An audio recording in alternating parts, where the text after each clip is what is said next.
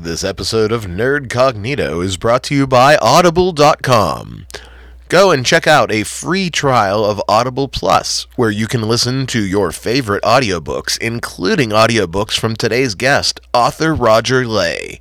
Take a trip in your browser to nerdcognito.com, click on Support Our Show, and find the offer for Audible.com on that page. We appreciate it, and we know that you will love the content of Audible Plus. I share this link with my girlfriend. I'm like, maybe I'll get her to share it or post it or whatever. Yeah. And of course, the first message I get back, take a guess what the first messages I get back after a while. I'm assuming after she listened to it. Yes. Were pigs? Brandy braids. Real nice, Mike. I knew it. In my head, I knew that was going to happen.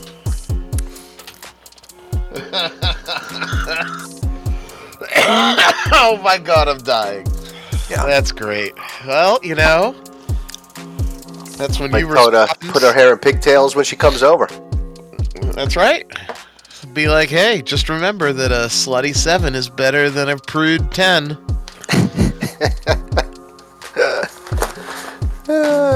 Shit.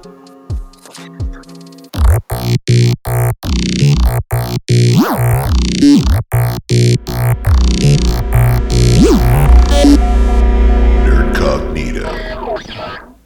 Hello, everybody, and welcome to yet another episode of Nerdcognito. I am the slightly recovered Ryan David, and I'm joined by Just Mike. What's up? Just Mike got in a little bit of a trouble. My first thing I say before we go on the air, hey Mike, am I allowed to talk about this? He's like, jump right in. Do whatever you want. So I say, okay. Well, you tell the story. That way I know what level of public we're gonna go with it. I don't care. It's not much of a story. It's not really much of a story. I find it amusing, and I find it ironic that this particular story was the one that was focused on. But yeah, so I share the link to the podcast with my girlfriend because I figured, hey, she can share it with her friends or whatever, share it on her social media, get the word out there. And I don't know how long after I sent it to her. It wasn't that much. It feels like it wasn't that much longer. But then she sends me a message, and the message says, Brandy braids, ... Real nice, Mike. yeah, well, she is. She is real nice, Mike. But I remember when I was sending it to her, the first thing that came in my head is, she's going to say something about our discussion of Brandy braids. And as expected, there it is. Well, there it is. So yeah. So good times. I'm sure my next conversation with her, I'll have to be like, no, I don't really like her. It's just a porn star, honey. She is a hot porn star, Mike. I mean, I don't even know if you can classify her as a porn star, right? I mean, she's just a girl out there taking advantage of the system. On camera for money. That's a porn star. Okay, what would you, I guess, I get amateur porn star. There we go. A semi-pro porn star. I don't know. All right, she's semi-pro. Semi-pro. It's only a matter of time until she gets signed by one of the major studios and becomes the full-on porn star. I still, her boyfriend is our age or older. I that blows me away. And she blows him away as well. No comment. Mike's girl, we're sorry. We're sorry. We're pigs. We're guys. We think that Brandy is dreamy in a porn star sort of way. Tonight on the show, we're going to talk about Midnight Mass. We actually have an interview with distinguished gentleman and author Roger Lay. I'll bet you he's going to be thrilled that our show open was Brandy Braids. Yeah. But segue. Roger is a very accomplished author. He's taking time out of his busy schedule to meet up with us from across the pond at his home in England. And we're going to talk to him about his new series and his creative process. Amazing sci-fi author and a really interesting dude. We also have the news and some other stuff that's just sort of popped up. But I do want to start with something that we have been, I don't want to say railing against, but it is something that we talked about specifically last week and a couple of weeks ago. And at least 3 out of the last 6 episodes. And that was, I don't know how to call this, woke culture in Dungeons and Dragons, Mike. Did you see the announcement from Wizards of the Coast? Oh, no, I have not. Oh, no, I have not. Well, Wizards of the Coast has released a really cool new Strixhaven source book. So it is a Magic the Gathering crossover inspired source book, which I was like, hey, good. You know, they've had these 2 IPs. We've had some minor crossover. Now we're going to have some major crossover. That's just a win for them. Their Magic brand people and their D&D brand people are going to get together and have smelly, fat, sweaty nerd babies. And what's the book, Roy? Because I have seen one that was like when they showed like the different guilds. This is Strixhaven, a curriculum of chaos, I believe. Okay. Because I'm a Magic fan as well. I know you played Magic far more extensively than I did.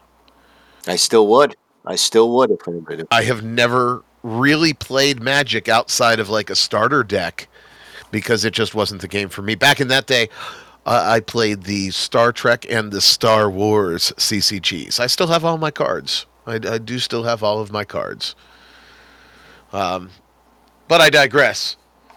Dungeons and Dragons publisher Wizards of the Coast had their nutsacks shrivel and crawl back up inside of their body cavity when the woke mob attacked them for omitting the credit, as in a writing credit, for their cultural consultant.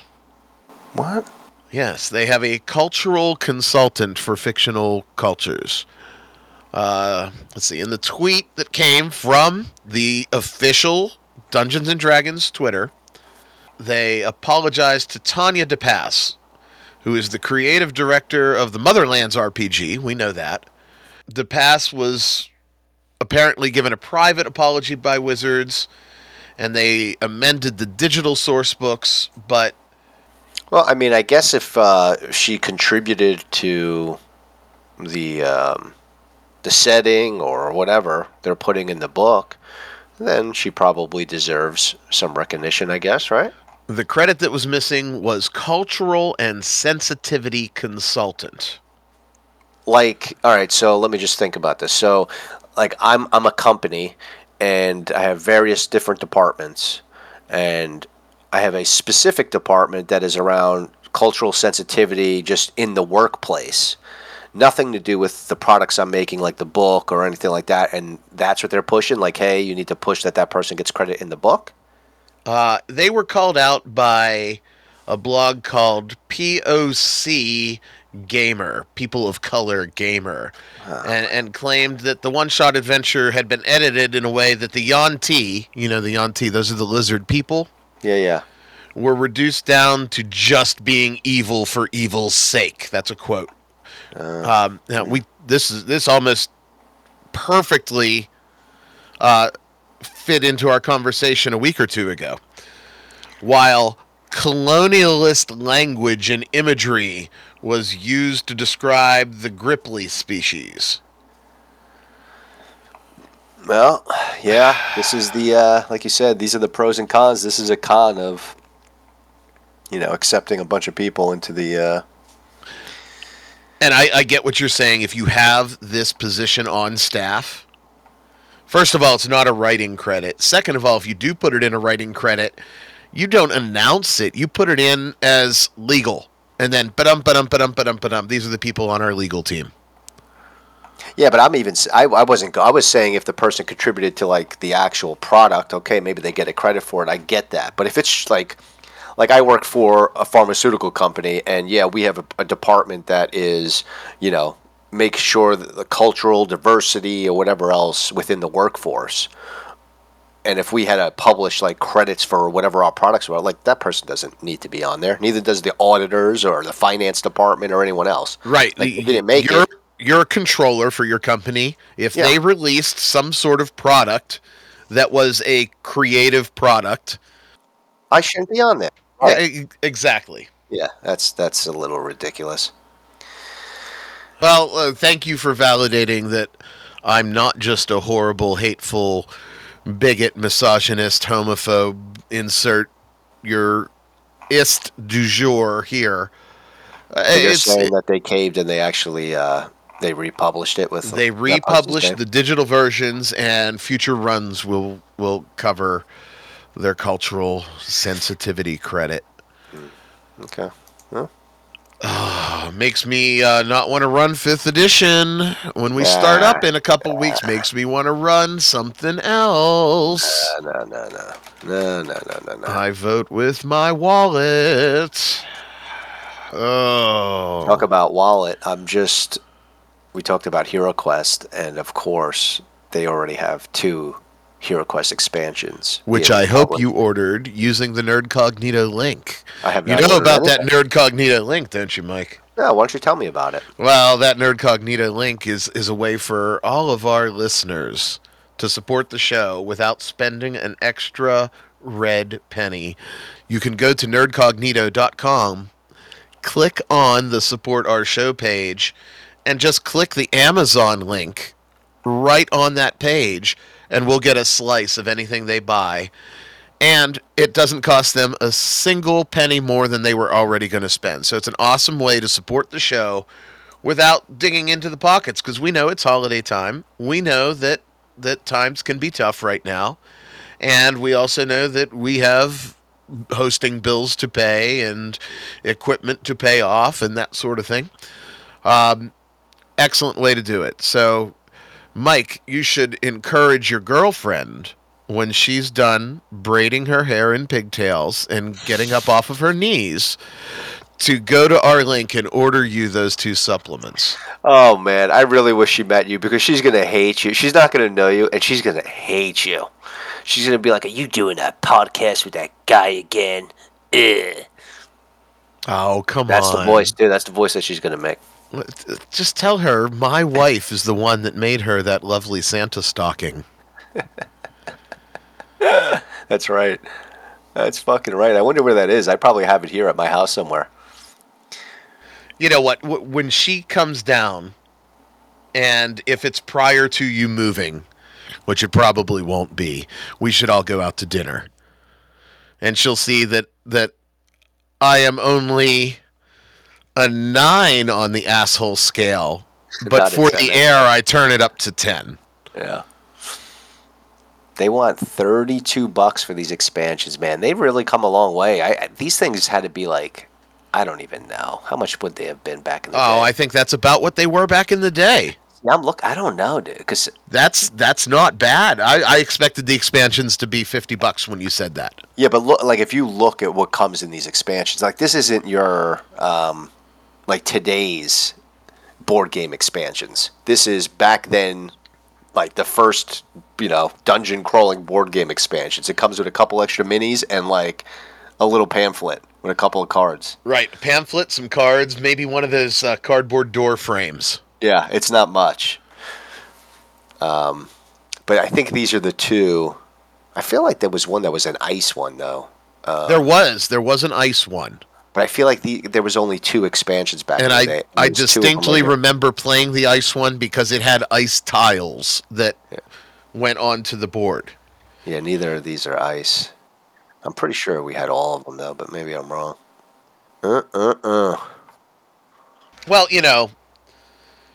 $60 in a blowjob is hardly a price to pay for love. So, oh, she's gonna hate me. Oh, dude, they have several Dungeons and Dragons box sets out, just different ones.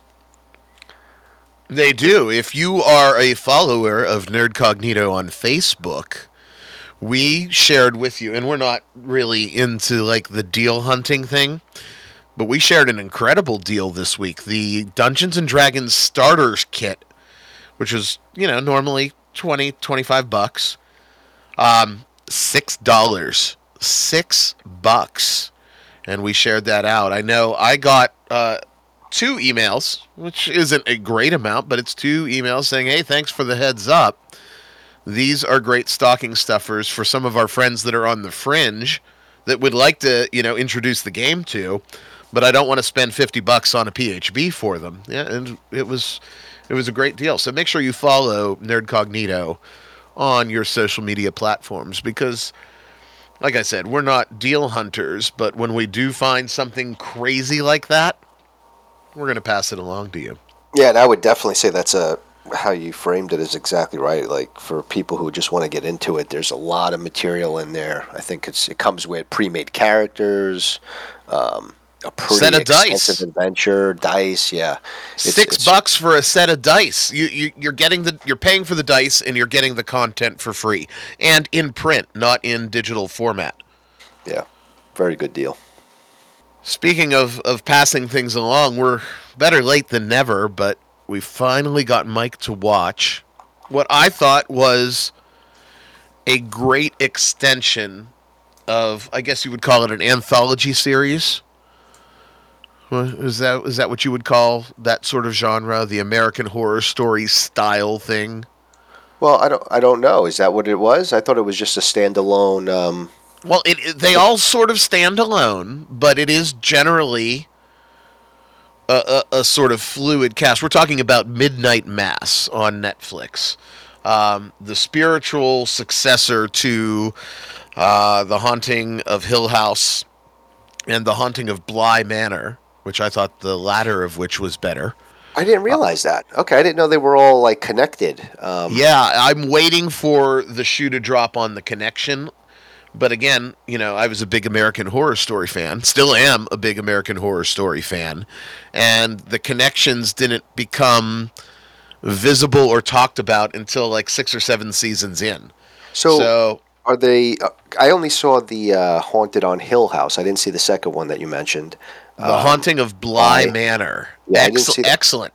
So do they share actors and actresses and stuff like do. American Horror Story? Oh, they do. I don't remember any of those people from Midnight Mass being in The Haunting of Hill, whatever it is, Hill House. In fact, the sheriff from, and we're going to talk about Midnight Mass in detail and give our thoughts on it, but the sheriff from Midnight Mass, who I thought was an incredibly strong character, was a major character on The Haunting of Bly Manor, and I thought he was the standout actor of the group for Bly Manor. And I really liked Bly Manor, and I know Bly Manor gets shit on a lot, but I thought Bly Manor was far superior to Hill House. Feel free to shit on me for that at the Nerdcognito inbox, nerdcognitopodcast@gmail.com. Is that still on Netflix, the second one? I would absolutely assume so. It's a Netflix show, so I can't see it being anywhere but. I'll have to look at that because I saw the Hill House and I just saw the Midnight Mass, and I don't think there was anyone from the Hill House, the first one, in this one, or if they were, I just didn't recognize it. The pregnant girl that was the main girl was in Hill House and Bly Manor. Huh. Okay. No, yeah, I didn't. I had no idea it was a part of this anthology. I thought it was just a separate show. Kate Siegel is the person's name that you're talking about.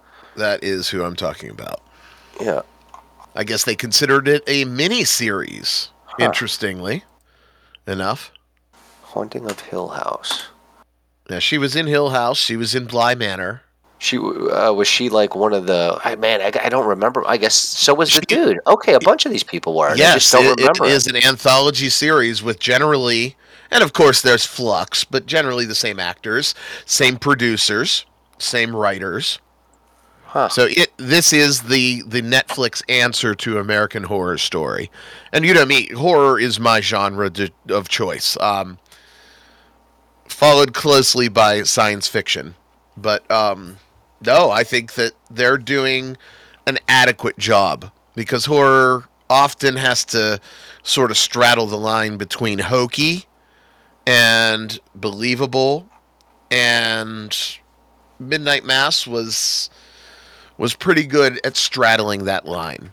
Whether I liked it better than Bly Manor or not, I think that they each have their own merits, but I think that they were both stronger than Hill House. I'll have to look at that. When you and I talked about it earlier this week, you said that the actor that you were really impressed with was the priest. I thought he was. Yes. I thought he was played a really good priest. I absolutely agree with you there.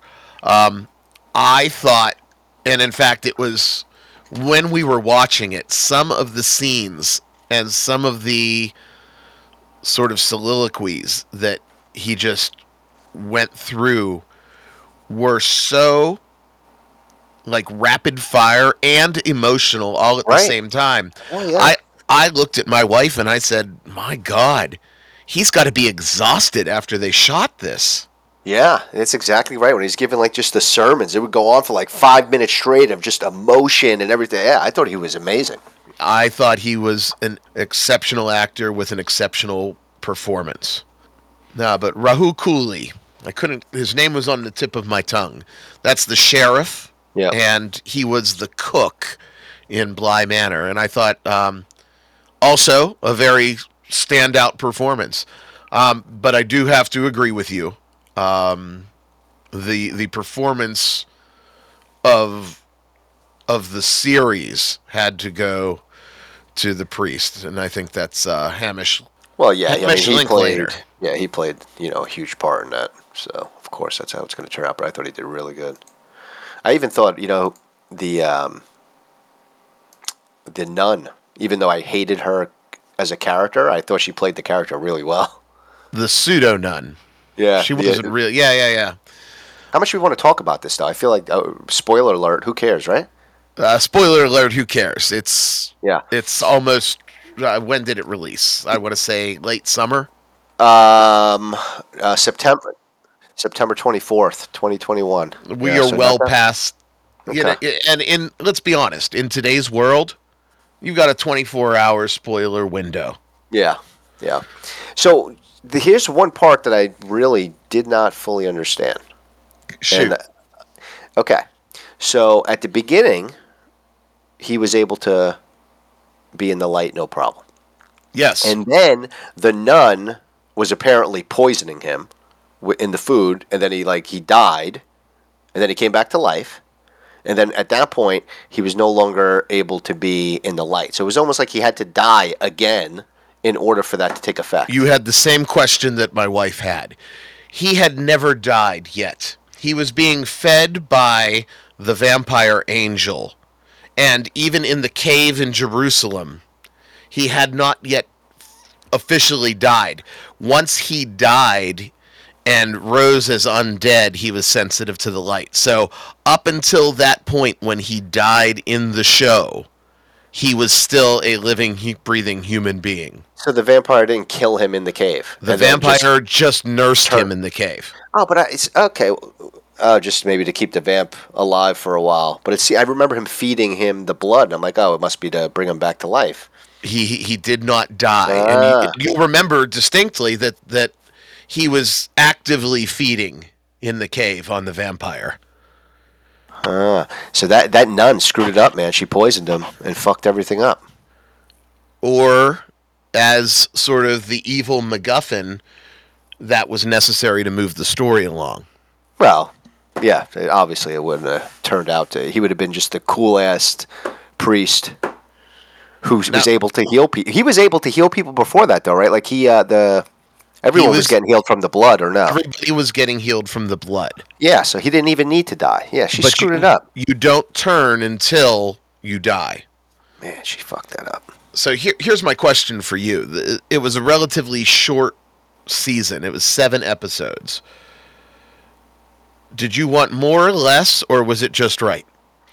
It felt pretty good. It felt pretty good. I didn't like. I didn't get into a situation where I binge watched 4 or 5 episodes or whatever it was. I'd watch 1 or 2 episodes at a time, and then I might not watch an episode for a while. Then I'll go back and watch it. I've just been slow with it, and it seemed like the right amount. It seemed fun. I agree. I looked at it at first and I said, 7 oh, geez, what the hell are we watching? A British period drama here. Because, British period dramas are always 6 episodes per season. But 7 episodes, I originally went into it and I said, well, good, bad, or whatever, I can finish 7 episodes. And it seemed to be the right amount. Well, what about the previous shows? I didn't want more or less. Hill House. They were longer, right? They felt longer. I only watched the one, but it was longer, and I think it was over drawn out. Yeah. Bly Manor, I wanted more. I did. I wanted more, and there was a lot more that they could have explored in it. I don't know if there's going to be a revisit to it because there were 2 or 3 plot hooks in Bly Manor that could easily spin off into another series. This one feels kind of done. I mean, you can't really go too much from here, I guess. There's no coming back from this one. I know we talked about spoiler alerts. I'm not going to blow the end of the show in case anyone hasn't seen it, but there is no coming back from the end of the show for this one. Yeah. That fucking vamp, though, he really loved blood. He was like, I don't care. Cut my wings, bitch. I don't care. This is so amazing. now here's the next question. Did that vampire survive? Well, that's the only thing that I guess you can go 2 ways. You could say, did he make it across? Or you have those, the kids. Well, I'm talking about the resolution of the setting in general. It's done, right? Yeah. Unless those kids, are somehow impacted by drinking the blood and they just don't realize it. If you don't know what the fuck we're talking about, that's because you haven't seen Midnight Mass on Netflix. Definitely go and check it out. I'll put a link to the series in the show notes.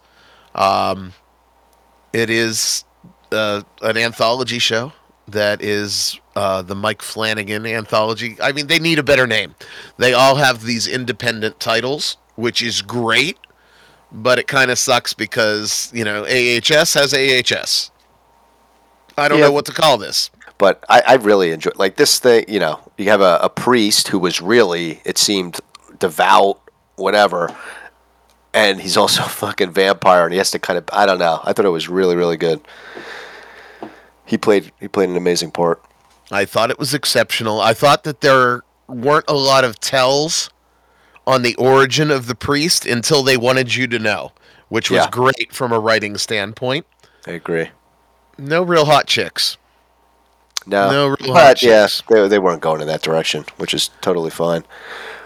I mean, nothing against Kate Siegel. Yeah, but she wasn't playing her hottest, right? She was playing one of those little island fisherwoman, whatever. Right, because it's on a fictional island in New England. Yeah. Always wearing rain boots and a muumuu. Right, and the hottest chick on the show, they did her makeup to be the old woman. Yeah. So, interesting. But nonetheless, definitely a quality show. What did you think of the fact that they addressed political shit without shoving it down your throat in Midnight Mass? Give me... They addressed bias for Muslim citizens. They addressed bias for folks that have some sort of addiction. They addressed religious bias. Yeah. But it wasn't in your... Did you watch Lovecraft Country? Well, I was just going to say, it wasn't in your face because, I mean, even though I realized it, like, again, it wasn't off-putting. Not at all. No, it wasn't like they were trying to make a point at all to say, That's why I asked if you watched Lovecraft Country, because what did I walk away from that with? Ass rape and Kill Whitey. Sounds like an amazing combination. And gee, it didn't get renewed. No, I mean, and there are some excellent actors, and they had the potential to make Lovecraft Country something great. But, yeah, all I got out of Lovecraft Country was Kill Whitey and ass rape. I'm taking it you did not watch. I am not going to write that one down as one of the shows to watch next. No. I suffered through probably 5 or 6 episodes just telling myself it was going to get better. It's going to get better. And it never got better. Because you say the word Lovecraft, and I know that's that whole, what's the board game that you guys love? That we play quite a bit. Well, anything really Cthulhu is amazing. Well, that's what I'm saying. Was that supposed to be connected to that show? Is that why you were watching it? Well, that's what originally pulled me in, was that it was loosely tied. There's a book out, Lovecraft Country, that was loosely tied to the Cthulhu mythos. And was it probably a marketing reason? Yes. Yeah. But it definitely was one of the main reasons that I was originally going to watch the show. And unfortunately, things just kept going downhill and going down. I mean, Michael Kenneth Williams is in it. You know Michael Kenneth Williams. If I were to put a picture of Michael Kenneth Williams on the screen, you're going to say amazing actor. In fact, I'll throw one into chat so you can see it right now. I know who he is. Omar from The Wire. Yes. He's no longer with us, right? He's no. He died this year. He was, I forget what it was. I know that there was a relapse involved, but he's worm food again. It says September 6, 2021. Man, it feels like so much longer. No, he just died recently. Yeah. Michael K. Williams, the perpetrator of a lot of the ass rape. Well, I mean, he was in The Wire. Was he in, what was that jail show? Oz? Yeah, Oz. And then it just came out, then it just turned so gay. He wasn't in that, was he? I don't think so. I do not remember, and I loved Oz. Yeah, I don't think you want to talk about, I can stomach some ass rape. I loved Oz.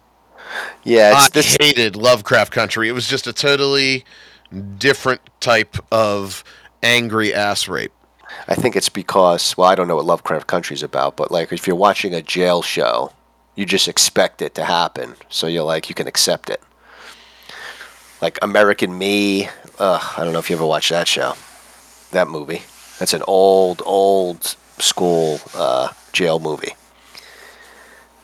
And they end up taking this crazy ass knife, and that's how they end up killing a dude. They bend him over and shove it up his ass. Ooh, what a way to go. Yeah. I had a character that was played by a PC that I really didn't like. As a human being, I really just hated this guy. Ben, I'm glad that you're divorced. I'm glad that you don't see your kids anymore. But I ended up killing his character with a spiked club up the anal cavity. So, yeah. Well. But Ben, when I got divorced, I banged your ex-wife. Oh boy. Anyway, fuck you, Ben.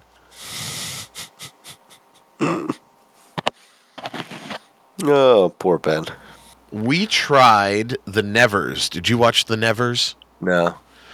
That was a hybrid BBC / HBO production. 10 minutes. 10 minutes. I looked across the room and said, I'll turn this off when you're ready.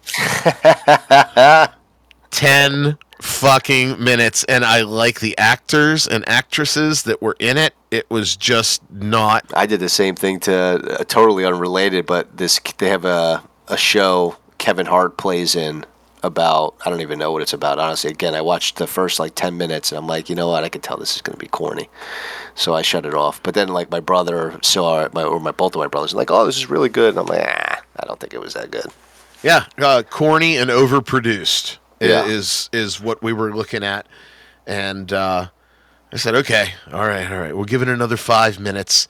Maybe they're just, starting off big, right? Or what they think in their minds. No, it didn't get any better.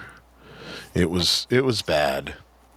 I'm starting to have my voice from last week make another appearance. This is not good. Well, get some tea and rest up, man. Well, let's take a look at the news. Why don't we? I'm going to feed you an article here, and I'll let you read it for us, since I need to get some water. This is probably my biggest chuckle of the week because it's so fucking true. Let me throw the link into chat for you.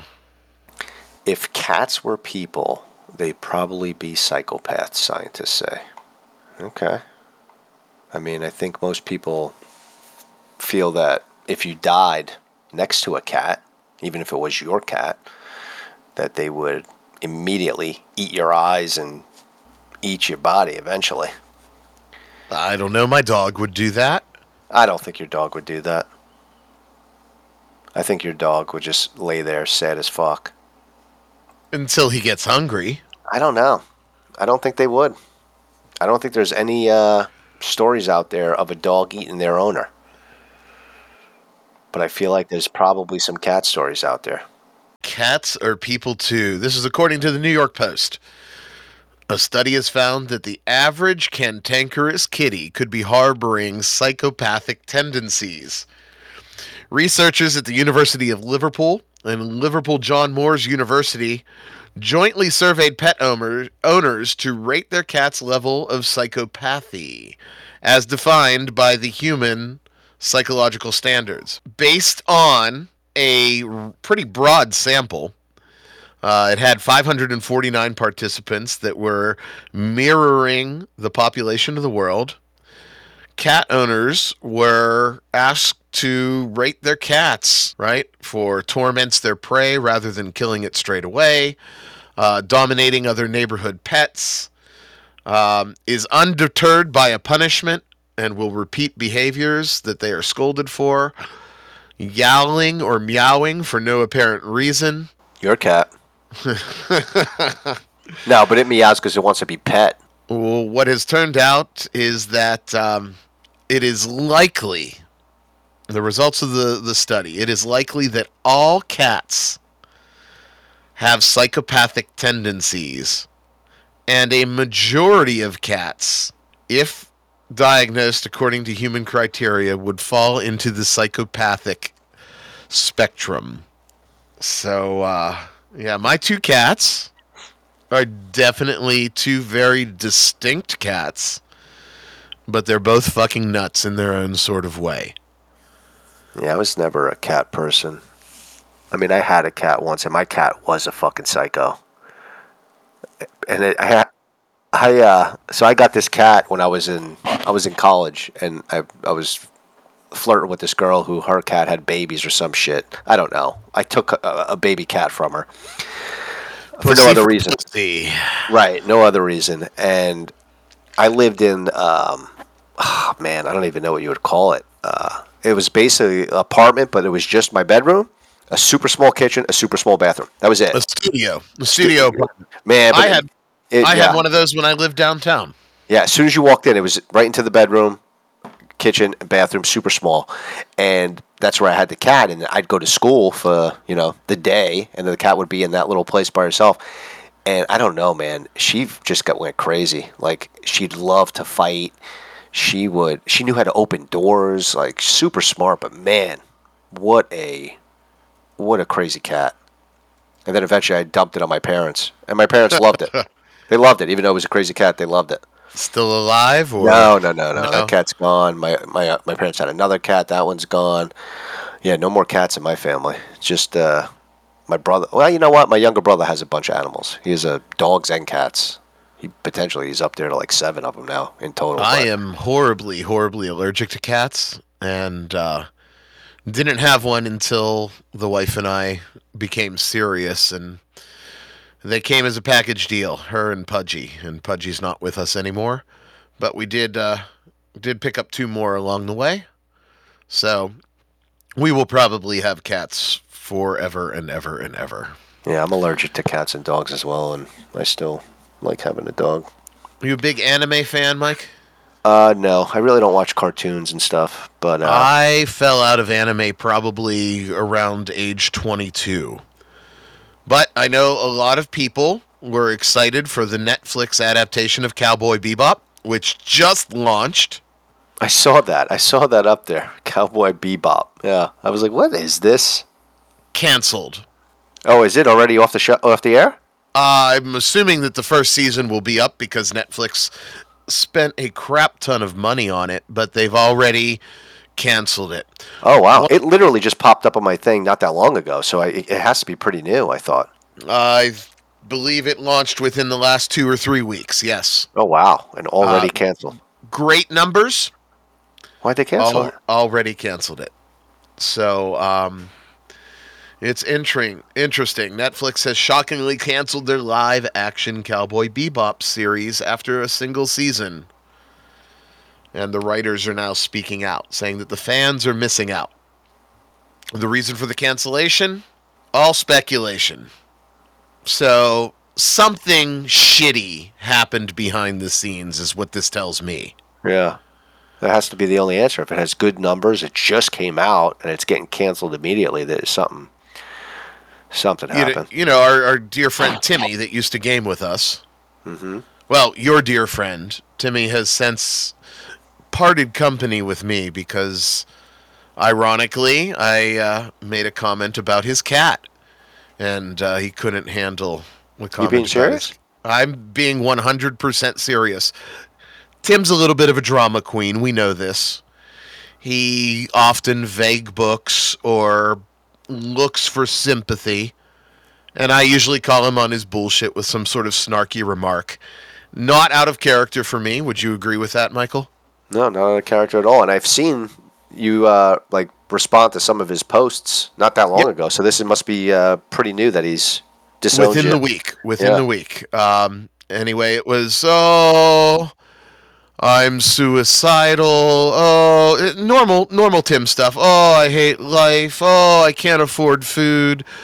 Well, this time it was, my cat's so skinny, and I'm worried that she's dying, and I've had suicide attempts, and I can't pay the bills, and I'm so lonely. My comment was simply, glass half full perspective, one less mouth to feed. That's all I said. Oh, God. That's awful, Rye. Number one, I mean, I love to joke around, but you never know. Maybe the dude is really having some issues here. And you're like, fuck it. The dude has known us for 20 years. The boy who cried wolf is what you're saying. Well, not even the boy who cried wolf. Even if all of that is legitimate. Why on Facebook? I don't know. As someone that knows me...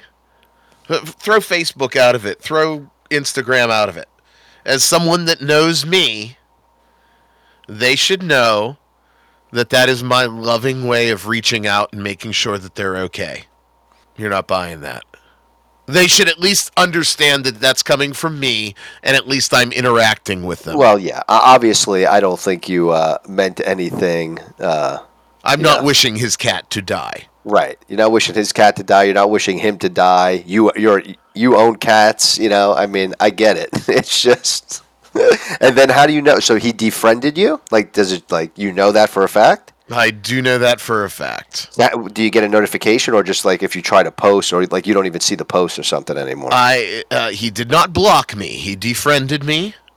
And I know he defriended me because he's still in the gaming group on Facebook. And it shows, the whole list of members. Boom, boom, boom, boom, boom. Friend. Yeah. Friend. I got it. No, he should know that you're fucking joking. I mean, I sent him a message, And as of this airing, it fell on deaf ears. Yeah. Well, what are you gonna do? I'm gonna read you the message that I sent him, because I said, "You just showed up in the people I may know, and you're no longer my friend. I guess you got sand in your clit about something I said and unfriended me. Either way," I guess I meant anyway. "Anyway, I sent you a new friend invite for once you get your shower." So that God. that That's is funny. my message to him. That is some tough love, ladies and gentlemen. Tough love. I love Timmy. I I don't know. know Well, what it. that's I honestly, I don't think that's fine. He should understand it's coming from you and not be offended or anything. But at the same time, when we're trying to put a whole group together to play D&D online, I think you should be a little bit easier. You know what I mean? Maybe not so I direct. fully expected and still expect him to play. Well, I don't know. He Well, defriended you. maybe you can reach out on my behalf. And say what? Oh, what, Oh, come on. Mike? You know Ryan's an asshole. Yeah, but He I played. don't even know that anything's going on. So that means we're talking about it, I guess. Yeah, Ryan mentioned that he can't get a hold of you. Dude, I haven't talked to that kid ever. Did you see this picture I just sent you of this chick with her cheekbones? No, put it in the chat, or did you text It's it to me? no. I put it in the chat. I thought, did it not go through? I do not see a chick with cheekbones. Oh, I had to. I didn't click enter. Oh, what's this? This chick, man, she's like getting all this surgery to make her cheekbones fucking huge, and she looks so She retarded. is going to be slobbing the black alien's knob. Oh boy, yeah, she That- does look like an alien. Like, why would you do that? We were talking. There's the match. Wow. That's not. Oh, look. yeah. But she's not doing that to look like an alien, though. She's not doing that to look like an alien. She's doing that because she just thinks high cheekbones, and that's what she's doing. Well, that's not a good look. No, that's awful. Not a good look at all. I'll throw this on our Imager and link it in the show notes as well. Cheekbone City. In fact, I'm going to throw it on Imager now, otherwise I'll forget. Model with the largest cheekbones. Yeah, I'm sure they are the largest. No one's going to go that route. She's an Instagram model, though, so. Well, there you go. I mean, that makes all the difference in the world then, doesn't it? Oh, my God. It's awful. How can you look at yourself? Did you know that we had a Nerd Cognito Imager? What do you think? No, of course not.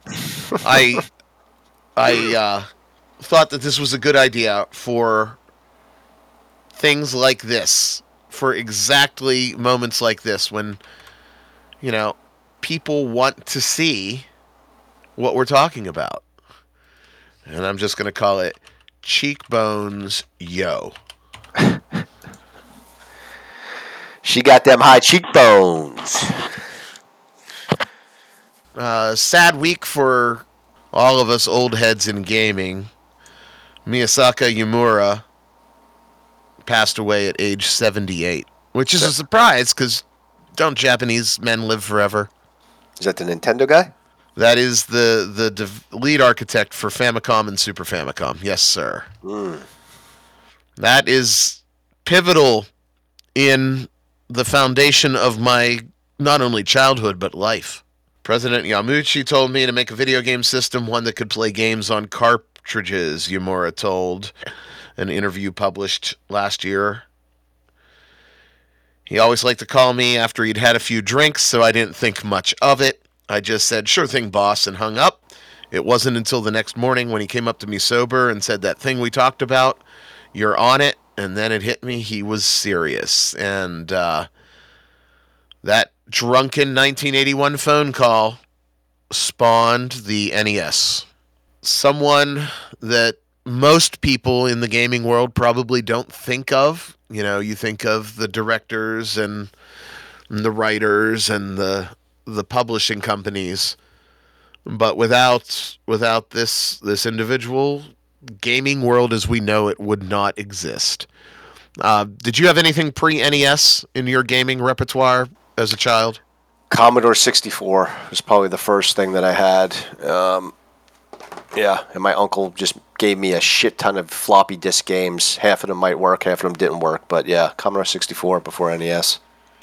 I had a Commodore as well. I had a TI 86, not the calculator, the computer, and the ColecoVision, of course. And then I had graduated. ColecoVision too. Yeah, I had Coleco. ColecoVision was actually pretty awesome. It had some Yeah, cool games. ColecoVision was far superior to the Atari. I agree. Like, I don't know if you played like Ladybug, great game. Heist, great game. Smurf was my absolute Smurfs, favorite yeah, game on ColecoVision. yeah. There was some really good games. But yeah, without the NES and the boom that created, the gaming world that we know today definitely would not exist. So, in all seriousness, since you didn't off yourself and complain about your dying cat, Masayuki Yumera, Godspeed, my friend. Rest in peace. Hey, did you see what Crazy Madonna was talking about? No, I haven't seen what she was talking about, but I did see that she posted some racy photos, and then there was some. She got some lashback. People Well, making her fun of nipple her. came out, right, and it got censored on Instagram because nipples are illegal. I'm still waiting for that blowjob she promised everyone from the last election. But 50 Cent Yeah, that's what I remember. 50 Cent went at her for posting this called big. out Madonna on her shit. 50 reposted one of the booby images saying, "Yo, this is the funniest shit, lol. That's Madonna under the bed trying to do like a virgin at 63. She shot out. If she don't get her old ass up, laugh my fucking ass off." Now, Fitty's doing what Fitty does. And Fitty ain't exactly relevant anymore. I would dare say Madonna is probably still more relevant than Fitty. Madonna responded, "I guess your new career is getting attention while trying to humiliate others. The least elevated choice you can make as an artist or an adult. You're just jealous you won't look as good as me or have as much fun when you're my age." Now, usually, and I know this is going to come as a surprise, but usually I'm squarely in Fitty's corner. Fitty and I are simpatico. But Fitty apologized. Said, "I'm sorry, I did not intend to hurt your feelings. I don't benefit from this in any way. I said what I thought when I saw the picture because of where I had seen it before. I hope you accept my apology." And then he deleted the tweet. Yeah, he's a known troller. He likes to get a reaction out of people. I mean, Madonna's iconic, right? She could do whatever the fuck she wants. If she wants to still try to look sexy at her age, then she absolutely can. She broke down all those barriers for women and everything else. So She did. In fact, I just bought Like a Virgin on vinyl this week. yeah. So if she wants to still post those, she's the first person to do this shit in my mind. Well, I'm sure there was others before her, but whatever. She's she's an icon for this stuff. So she wants to I still look. And absolutely agree. honestly, she doesn't look bad for her age. I know it's a She lot of doesn't plastic look surgery, but bad. I mean, there's some granny banging. yeah. If she would waggle her finger at me, waggle over here, Madonna. Mikey's busy. Brandy's got him occupied, but you can waggle my way, Queen of Pop. Madonna probably shouldn't have even said anything like that. That's the response. I get my share of hate mail, of hate comments, of hate tweets, of hate Instagrams. I know it's a shock. People sometimes don't like the things that I say, Mike. You know what my response is? Don't listen to it. Fuck it. Yeah, if I'm not playing with them. And a lot of times I'm like my psychopathic cat and I'll bat them around a little bit. But once they bore me, it's done. It's done. Oh, what a week of the news, Michael. I'll tell you what. Hey, let's move on, and we have an amazing guest. I'm really proud. I've been trying to work with this guest and getting them onto not only Nerdcognito but our previous podcast at the old place for quite a while. And I actually just randomly sent a message on Facebook, and he was kind enough to reply. And it is science fiction author of the Harry Lampeter series, as well as a brand new series. We're going to talk about book 1 in the Chronoscape collection, aptly titled Chronoscape. Mikey, give a welcome to author Roger Lay to Nerdcognito.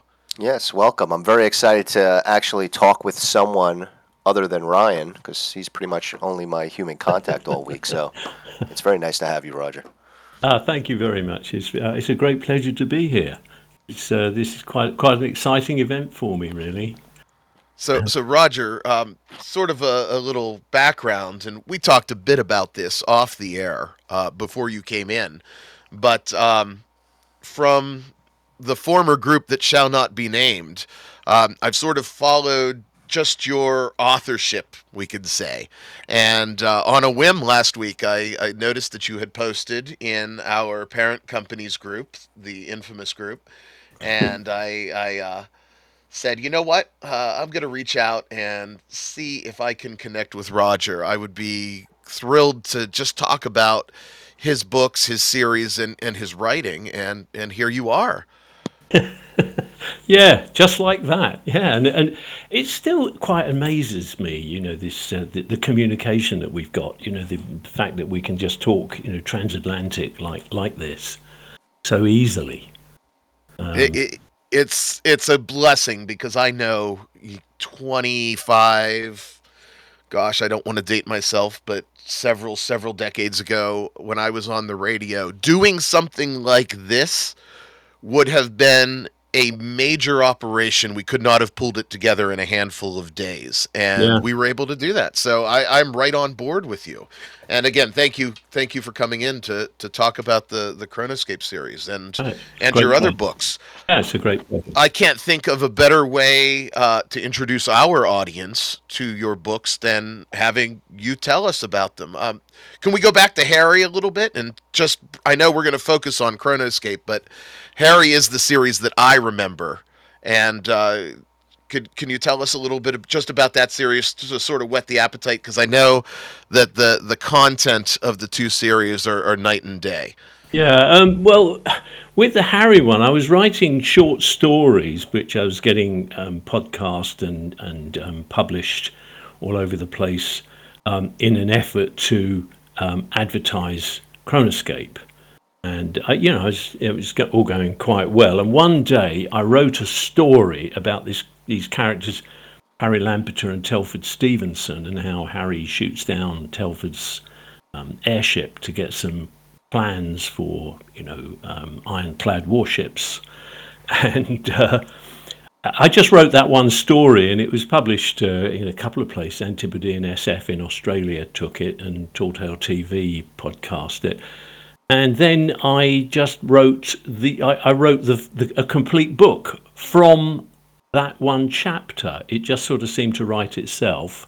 And then the second book, which I wrote, was actually the prequel, which meant that I had to write this book as the first episode, as it were, and it had to all tie in with everything that I'd said in the book, after the second book. So it was really a very odd sequence of writing. It is really odd. And at the moment, I've just about finished the third book, which is much easier because I'm just sort of progressing ahead and blowing up the Channel Tunnel and various other things. That's amazing, working from the end and going backwards. My brain is not wired. I can't remember what I ate for dinner last night. So. No, it was a very strange process, really. But the background to the Harry Lampeter series is that a scientist has found a bacterium which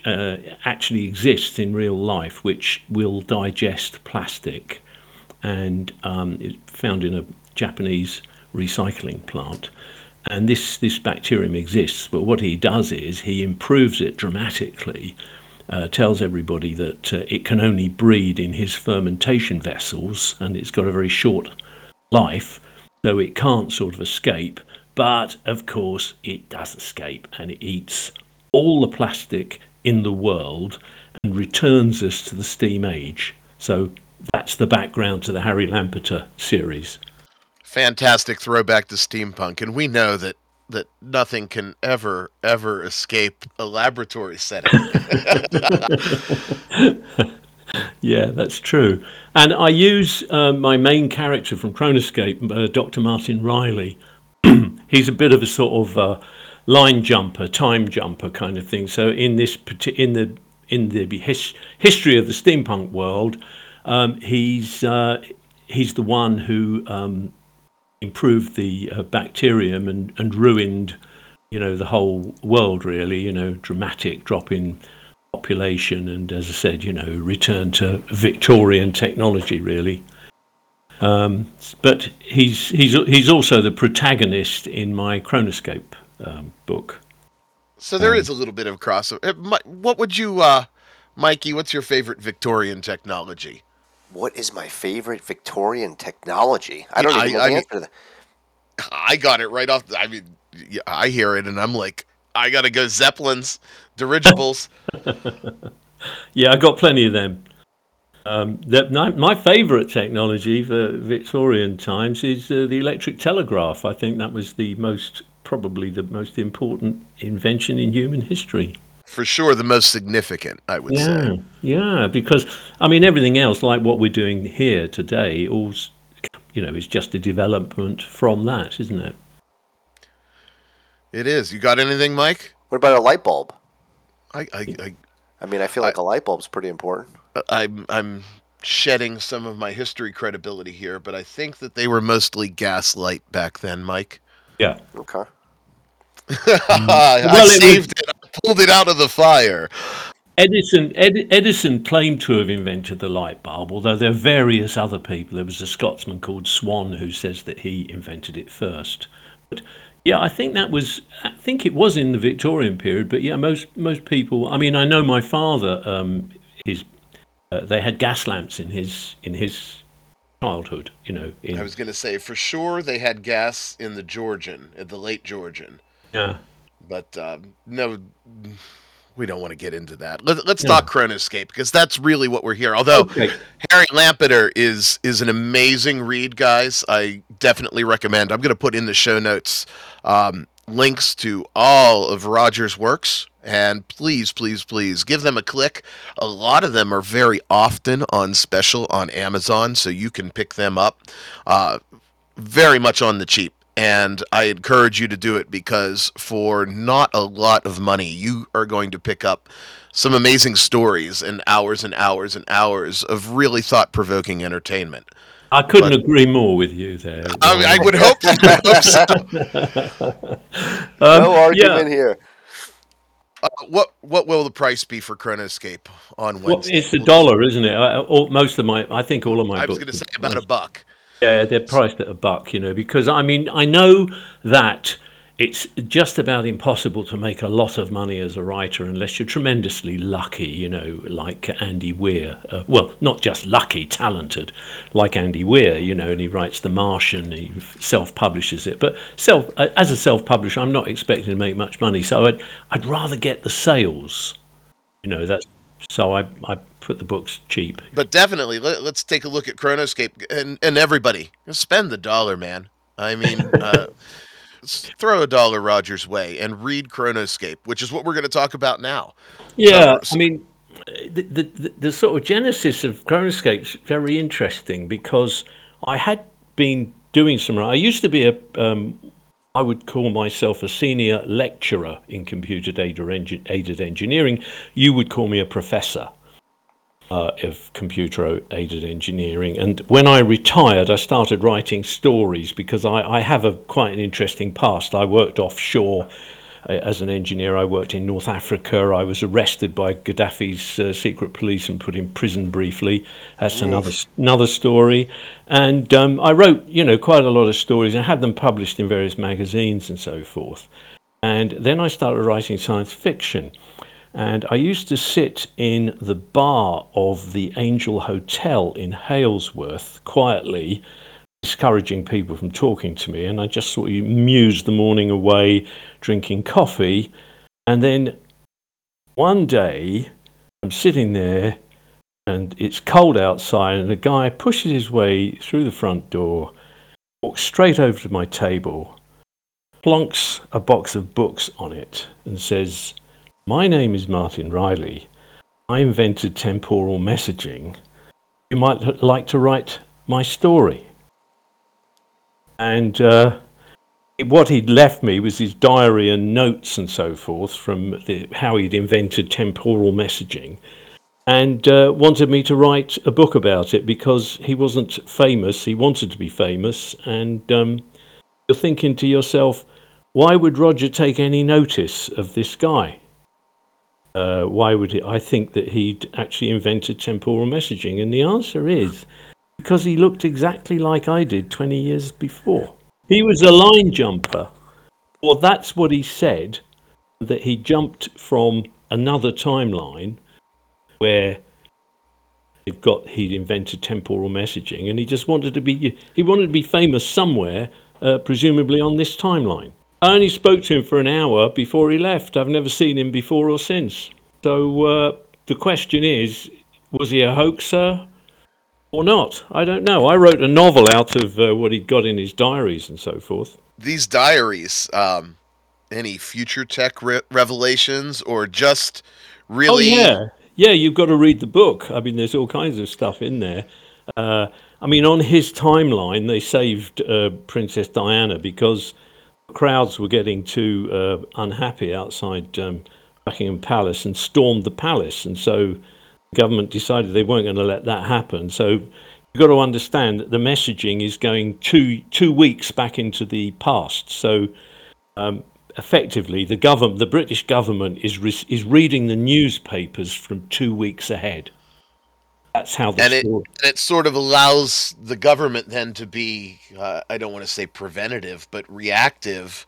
Yeah, they're preventative, and you're thinking, okay, well, that's a paradox, isn't it? Because if somebody sends a message back to say Princess Diana's going to die in a car crash, and you stop that from happening, and they couldn't have sent the message back, could they? So it's the usual time travel paradox coming. I was going to say, now does the paradox come into play where that possible future would cease to exist once changes are made? Exactly. And what Martin Riley says, and all I can do is hold my hands up and say, I just wrote this stuff. It wasn't me. It was Martin Riley that's saying this.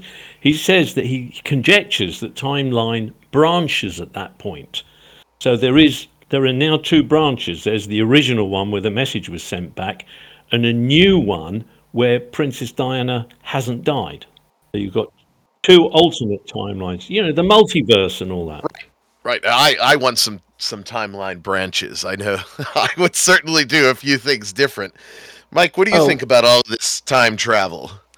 I think it's actually possible. I think it's probably happening, and I honestly would be curious of what I would do if I had that power. And it's funny because I don't think that I'd ever go and do anything as prominent as, stop something from happening. I think it would just be like Weird Science. Just give me the gambling, the scores, and I would just profit off that, in perpetuity. I mean, we do have to admit, first and foremost, we're selfish beings. And absolutely. Us more than anybody else. I mean, we're pigs. I mean, according to Martin Riley, the British government runs out of funding. They can't afford to fund the technology that's needed to do this. So the Americans, the CIA takes it over. And you guys are totally fucked. I'm just giving you a heads up. One of the first things they do, because as I say, the story starts well back, in the 80s, really. And one of the things they do is arrest all the pilots of the airliners with the Twin Towers tragedy, and so that never happens. And the CIA is really pissed because they'd really love to tell everybody what they've done, but of course they can't because the Twin Towers are still standing there, and they can't admit to the fact that they're tampering with the timeline in the British and American government's interest. Can't take credit for it and, boost their ego. No, no, they don't. Because it's too. It's because they don't even know if maybe somebody else, maybe the Russians are doing the same thing. You wouldn't know because you just live on a timeline, don't you? Which it may be branching and going off in all sorts of directions, but you only experience one timeline as you go along in life. And regardless of what experience you have, even if you were one of those operatives that has knowledge of these other timelines, you don't really have a point of reference other than your own timeline, whether it's the original one or more than likely a branch from one. Oh, Roger, this is deep, man. No, it's quite serious. You see, it's quite a serious science fiction book. It's not ray guns and silly stuff. I No, mean, the I would best. almost put it into speculative fiction more than science Yeah, fiction. yeah, yeah. I mean, it all gets very tricky later on in the book. No spoilers here, but it becomes apparent that the timeline is being distorted and it's upsetting people who are thousands of years ahead. They're kind of horrified to find out that us people, almost prehistoric people, are buggering about with their timeline, and they know that they will disappear like a burst soap bubble if they're not careful. And I was about to ask, is there a big bad evil guy or group, or is it more of a philosophy that would be your antagonist? No, no, there isn't anything like that. It's the sort of danger of the book's really about the danger of interfering with the timeline and the fact that almost just deciding which whether you're going to put your left sock on first or your right sock on first. That the whole of your life is just nothing but decisions that are being made, and each decision can have a different. It's like branching. If you imagine, it's like the branches of a tree. That's how it's going. The possibilities are limitless. And then psychologically, for a character like Martin Riley, all of these decisions that we just make in minutia could be, I mean, that would be a world to carry around with you on your shoulders too. So very very serious consequences from actions that you and I probably would take for granted. Yeah, this is the only one of my books that's kind of like this, where I'm sort of saying this isn't actually speculative fiction. This is true. But then I don't know if it's true or not because Martin Riley might appear at some point and say, "Yeah, fooled you," sort of thing. I don't know whether he was. All I can go on is the notebooks and so forth that he left me. Well, we gotta hope that Martin Riley isn't Mike because I mean, I was just gonna say, like, all I'd be doing again is, financially benefiting off of my information that I have in advance. I don't even think I wouldn't change any timelines except my own. It seems like Well, everything else would that's happen just the way it would happen. Martin Riley may have done that, but as I say, he needed funding to actually, in the first place, he's getting this money because he's just betting on the horses and he's making massive amounts of money. But he knows that he has got to invent temporal messaging.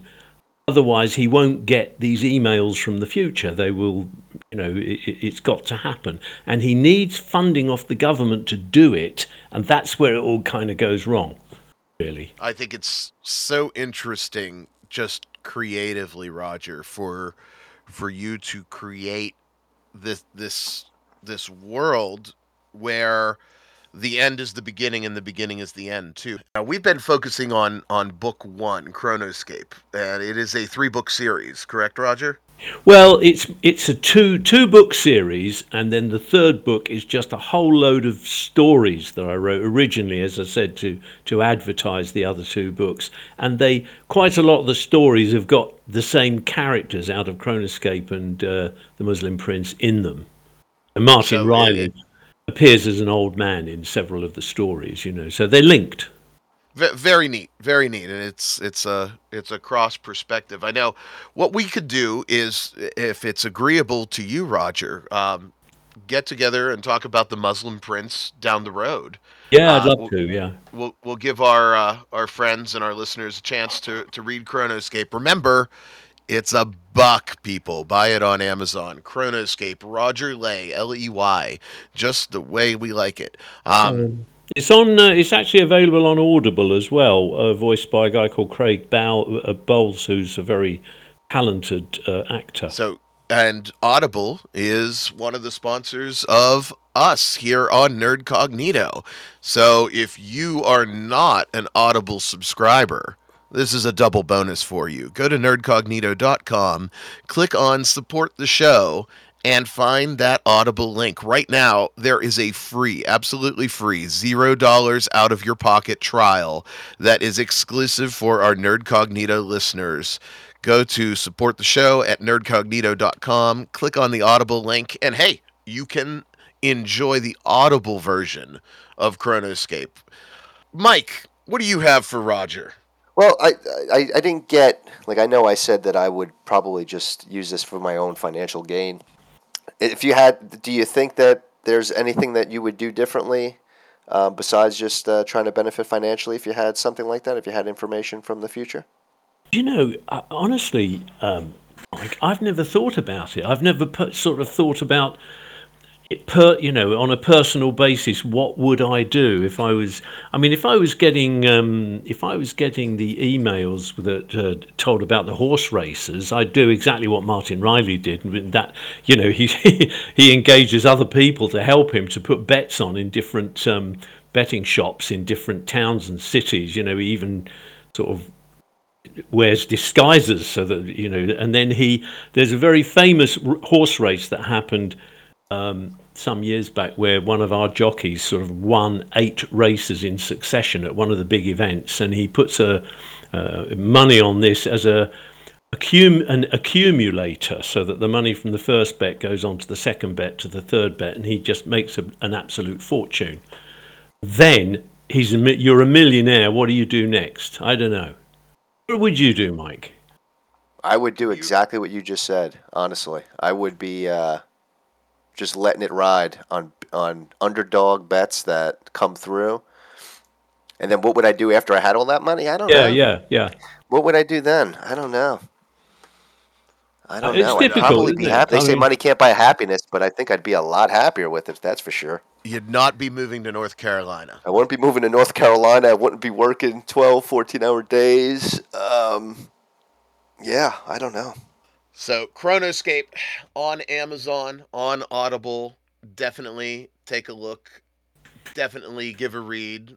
Physicist Martin Riley figuring out where these messages are coming from, how his life is going to improve from them, and how he can achieve his lifelong goals.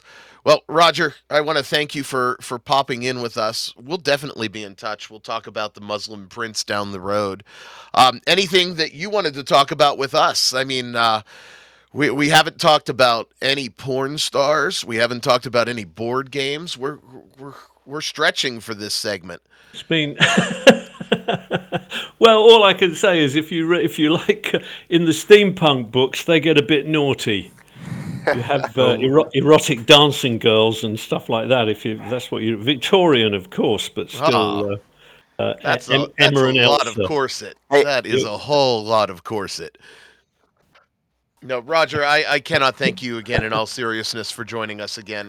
This is something that I wanted to do all the way back since the old podcast days, and it's finally just interesting to hear your vision as you perceive it as the creator, and we have nothing but respect for content creators. So, ladies and gentlemen, again, Roger Ley, Ley. Look him up on Amazon. Thanks, Roger, for stopping by. We will talk down the road.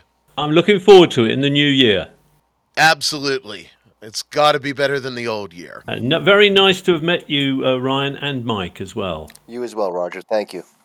Yes, definitely the feeling is mutual. All right, what else, man? I think that's about it for us tonight. Please remember, go to Amazon through the links that we'll have in the show notes and spend the 99 cents and buy Roger's books. Also, if you're doing any of your holiday shopping, please make sure that you go to nerdcognito.com, click through on the support the show page, It is a great, great way for you to support the show without spending a buck. Until next week, I am Ryan David. That is Just Mike. And we will talk to you next week on Nerd Cognito. All right. See you later, man. No!